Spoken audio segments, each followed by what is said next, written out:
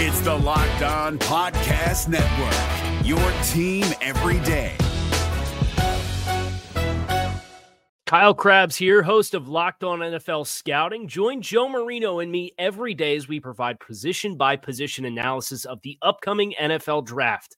Check out the Locked On NFL Scouting podcast with the Draft Dudes on YouTube or wherever you listen to your favorite podcasts. Locked On Podcast Network presents Locked On Sports Today. The Detroit Lions may very well be the second best team in the NFC. Yeah, we're here now. Also, the Orioles are staring at an early playoff exit if they lose just one more game after a 100-win season. And Jordan Love took a trip to Las Vegas. I'm Peter Bukowski, starting your day with the can't-miss stories and biggest debates in sports. You're Locked On Sports Today. Searching all major sports. Found. Let's start with the biggest story.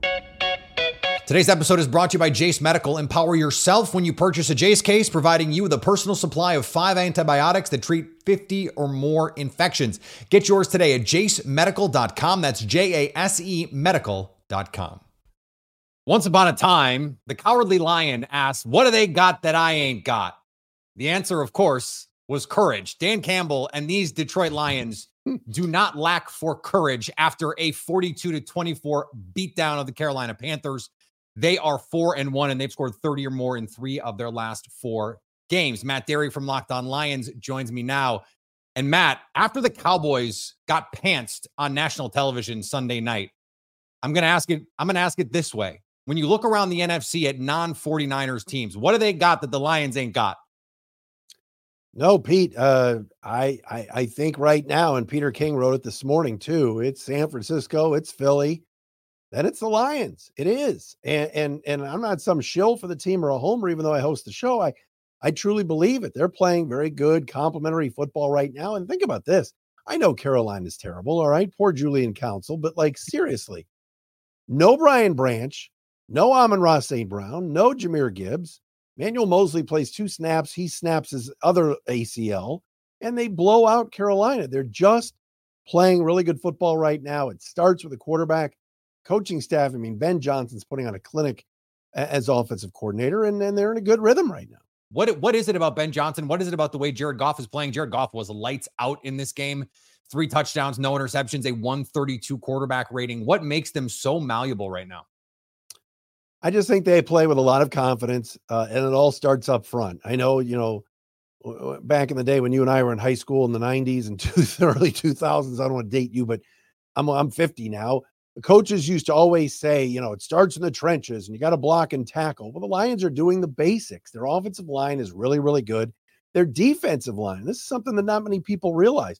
Their D line and their run defense through the first 5 games is holding opponents to a low number, the lowest number since the 1930s. All right. Wow. And I'm not saying it's a dominant run defense, and who knows, next week they could go to Tampa Bay and, it could be the ghosts of Dunn and Alstad that could run it up against them. But honestly, they're stopping the run, running the ball, and blocking for their quarterback. And it's just basics like that. It's not like they have Justin Jefferson on the outside or the kid from the Dolphins rookie running back or Tyreek Hill that's putting up all these video game numbers. It's just solid complementary football with blocking and tackling. And their focus was great yesterday because, like you said, all those guys out. They could look ahead to the Tampa game in Tampa this Sunday where they move it to 425 and everything. Instead, they were focused on beating up on a winless team, and that's exactly what they did. So just to put a finer point on it, when you look around the NFC, is there, I came into this going, is Detroit the second best team in the NFC? Because I feel like they certainly have a case. Now, San Francisco right now seems like they're in a tier by themselves, but I think you can make a good case. The Lions are the second best team in the NFC right now. You could. I still would say Philly's there. I mean, Philly's not played all that well, and they're still 5-0. Jalen Hurts can do special things, especially when he's flush from the pocket, something Jared Goff cannot do. But again, Goff's jersey's been clean for weeks now because the offensive line has done such a good job. And because they've run the football, David Montgomery, over 100 yards in back-to-back games and a touchdown, first line running back to do that since Kevin Jones years ago. So that sets up the pass game. And I guess you could make an argument and something maybe I'll throw out on the shows this week about Lions and Eagles. But look, I think Detroit likes where they're sitting right now. Their focus is to win this division, get that home playoff game for the first time since 93. You remember Favre to Sterling Sharp. And then we'll see. We'll go from there. And I think that their focus remains just doing that. Little things. Kicking game's been good. Punter Jack Fox, kicker Riley Patterson have been great. So everything seems to be clicking right now. I think, too, if you look at the Eagles' schedule, they beat a bunch of teams that, at least right now, do not look like they are great teams. The Lions have wins over the Patriots, over the Chiefs, and a different dynastic team, and over the Seattle Seahawks. Both of them look like pretty solid playoff teams at this point. So if you're going to make the case for the Lions, that's another good one right there. Stay up to date all year on the Detroit Lions by subscribing to Locked On Sports Today and Locked On Lions on your favorite podcast app and on YouTube.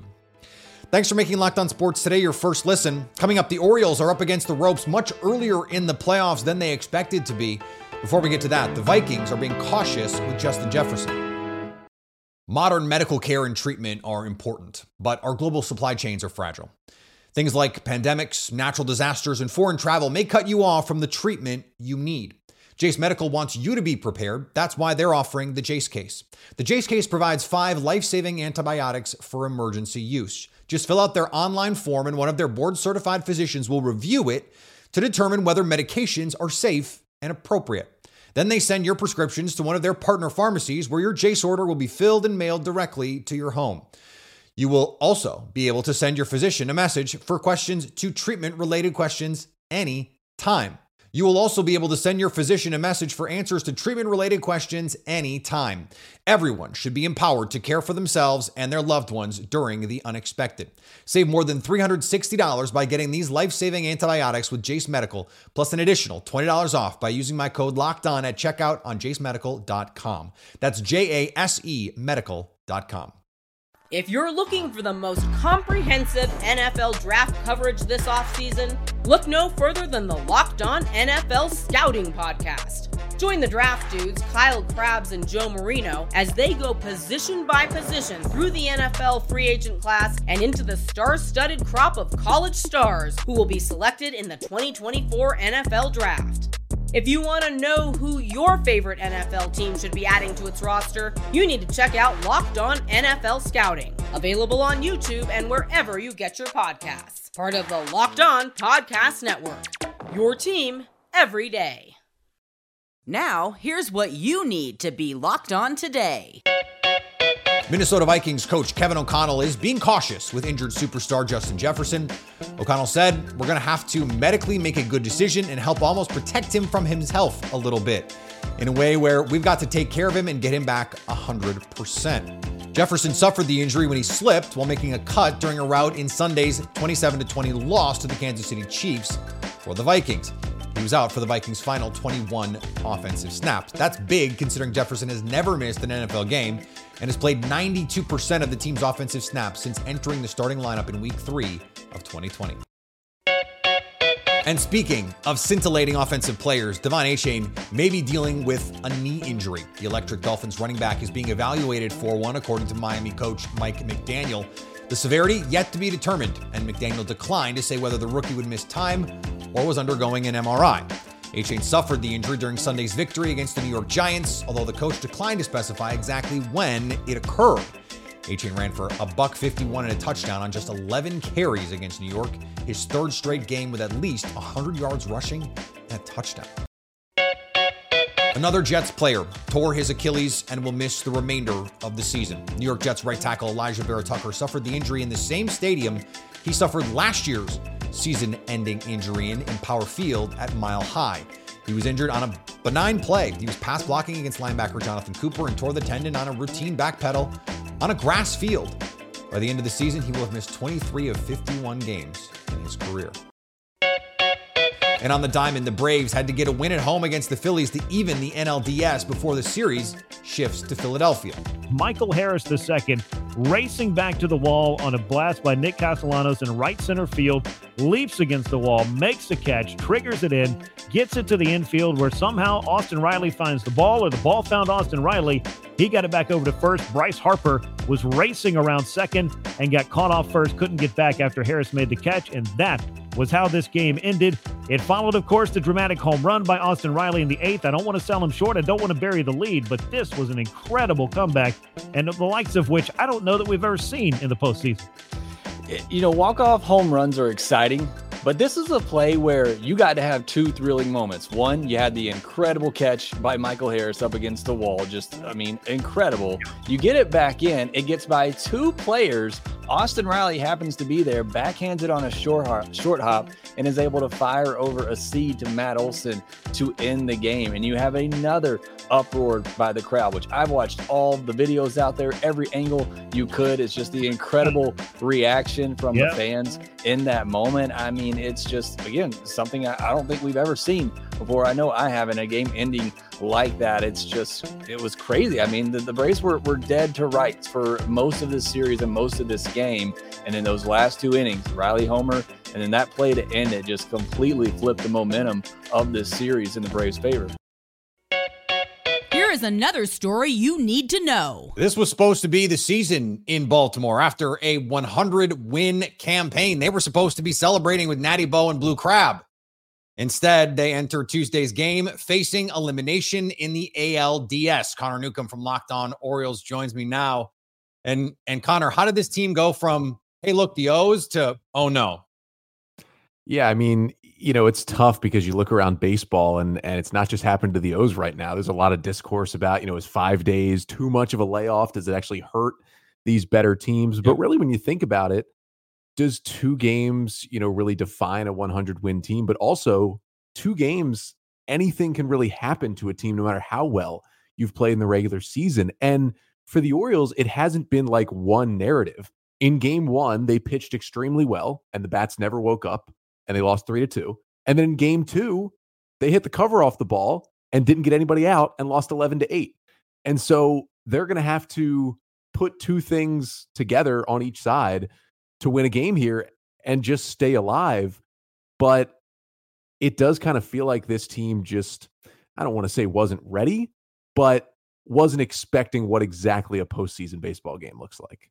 I wanted to ask you about that because at midseason, I don't think even the most optimistic Orioles fan thought, oh yeah, this team is going to win 101 games. Like that just did not seem like it was going to be in the cards. So how do you parse, hey, maybe the regular season, they outplayed expectations and maybe played a little bit over their head, or at least we thought it would be a year before they got to this place with, well, but they won 100 games. And so they should be playing better in the postseason. How do you balance those two right now? It's so tough because, like, you know, say they lose game 3, right? And they get swept out of the playoffs, and say they play an okay baseball game, they just lose.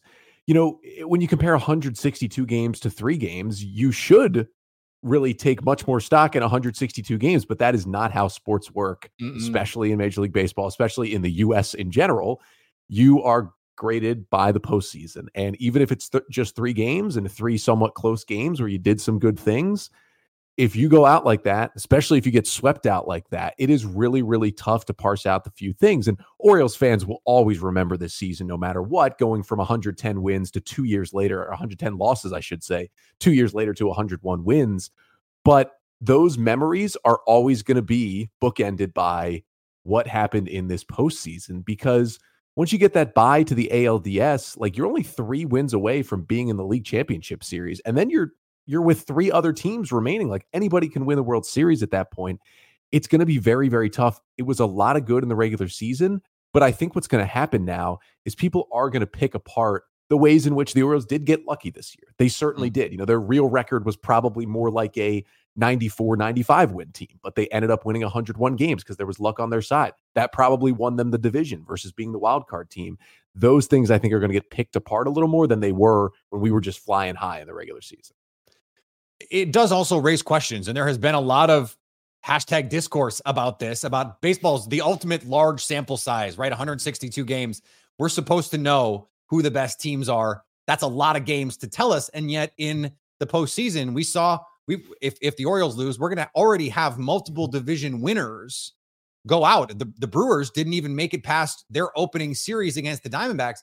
And so where do you come down on this idea of tweaks to the postseason so that maybe we reflect better the 162 games played in the regular season? Yeah, I'm honestly, as a fan and a podcaster of a team that won 101 games and is now down 0-2 to a team that blew through the wild card series, I am not super mad about the playoff format right now. I get where people are coming from. Like the Braves look lost, and they were clearly the best team in baseball all season. I mean, bar none. I don't feel like anybody was really close to them for points this season, and they look lost against the Phillies. And so I get the point, right? Like, did those 5 days completely hurt them? This other team got to play. Where I see it is, I think it's a weird year where all 4 wild card series went only 2 games. Nobody went to a third game. Nobody had to use a third starting pitcher. Nobody had to dig into their bullpen for a game 3. And every single wild card team still got, 2 days off after that wild card series. So they really got a break too. So I think it's a weird year where in most years, you would think some of these series are going to go to 3 games and are going to give the team with a bye a much bigger advantage.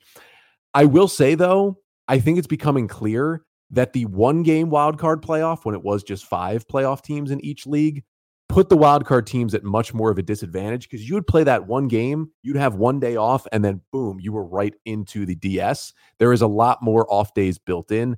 It's an entertainment product. I get it, but I think that's where the one qualm would be. Stay up to date on the Baltimore Orioles by subscribing to Locked On Sports Today and Locked On Orioles on your favorite podcast app and on YouTube. Coming up, Jordan Love and the Packers took a trip to the desert. If you're looking for the most comprehensive NFL draft coverage this offseason, look no further than the Locked On NFL Scouting Podcast. Join the draft dudes, Kyle Krabs and Joe Marino, as they go position by position through the NFL free agent class and into the star-studded crop of college stars who will be selected in the 2024 NFL Draft. If you want to know who your favorite NFL team should be adding to its roster, you need to check out Locked On NFL Scouting, available on YouTube and wherever you get your podcasts. Part of the Locked On Podcast Network, your team every day. I'm starting to worry about the Packers offense. And I loved the way that they built this thing. It's young, it's talented, it's pedigreed. You got a first-round pick at quarterback. You've got 2 high second-round picks in the slot, Luke Musgrave and Jaden Reed. You've got Christian Watson, another high second-round pick. Romeo Doubs showed a lot of flashes as a rookie, an offensive line with a ton of young talent, albeit without David Bakhtiari, who's out for the season. They're going to grow together. Why don't more teams try this? And the answer is because against a bad Raiders defense on Monday night, guys are running the wrong routes. They're not giving great effort. No one can block Max Crosby, and they don't have anything they can major in. They don't have a 3rd and 6 play. We know we can run this when we have to have it. That's a Jordan Love problem. That's a Matt LaFleur problem. That's a Brian Gutekunst problem. That's a Christian Watson problem. That's a no Aaron Jones problem. Injuries are a part of the story here too. But through 5 games, this experiment with this young offense, it started out pretty great. You beat the brakes off Chicago. That looks great. You beat your rivals. You get to say, oh, the deed transfers. Jordan Love still owns Aaron Rodgers. Isn't this awesome? And then you blow a 2-score lead in the 4th quarter against the Atlanta Falcons with a defense that is supposed to be the strength of the team, at least from a veteran standpoint, with Jair Alexander and Kenny Clark and Devondre Campbell and Darnell Savage and Russell Douglas. The defense is supposed to be what carries the team. Well, Jordan Love and this young offense figure it out. They blow it. You lose a game. Jordan Love, 17 points down in the 4th quarter. They come back. They stun the New Orleans Saints. A pretty good team, a pretty solid team. They get the win and you go, oh, look at the plays Jordan Love is making to Jaden Reed, the rookie. Wow. They did it without Aaron Jones. They did it without Christian Watson. They did it without David Bakhtiari against a really, really good defense. They can hang with the Detroit Lions if they play like this. And then they got dog walked by the Lions. Now, maybe that's not a big deal. Maybe the Lions are one of the 2 or 3 best teams in the NFC, and it's just no shame to get beat up by that team with an identity, with an established culture, with a quarterback that everyone can look to and say, we know what that guy is. Even if Jared Goff is not Patrick Mahomes, they know what they can do with him. They can run the hell out of an offense with that guy, and they know what they can get to. They know where their bread is buttered, and they've got guys like Amon-Ra St. Brown, who on 3rd and 4 can just get them a play. Or with him gone, they can dial up enough cute stuff to get Sam Laporta free, to get David Montgomery free. They can win in the trenches consistently, can the Packers? Right now, this experiment has gone from cute, encouraging, exciting even, to, oh, maybe this is why teams don't do this. And it's starting to raise questions about Jordan Love, about this approach, and about Matt LaFleur, who I thought was going to be able to cure more of what ailed this team to date. And he hasn't. It's early. It's not even Halloween. But when we start to creep into fall, when the weather starts to turn, when it becomes full-on sweater weather, if this offense still hasn't clicked in a more consistent way, there's going to be some difficult questions being asked around 1265 Lombardi. And finally, Bears head coach Matt Eberflus said Monday that he plans to continue calling defensive plays, but is looking to hire a senior defensive analyst to help with advanced scouting of Chicago's future opponents. The coach said he'd been looking at a few candidates in hopes to find someone with knowledge of the Tampa 2 system Chicago runs and experience with other schemes. This is just giving me some Office Space vibes with the 2 Bobs asking each employee, what is it that you do here? I don't know. Maybe the Bears should just hire a defensive coordinator. Call me crazy. Thanks for making Locked On Sports today your first listen. Now go find your favorite team's Locked On podcast and make them your second listen. Coming up on the next Locked On Sports today, will the Twins or Astros get the upper hand? So at least until tomorrow, stay Locked On Sports today.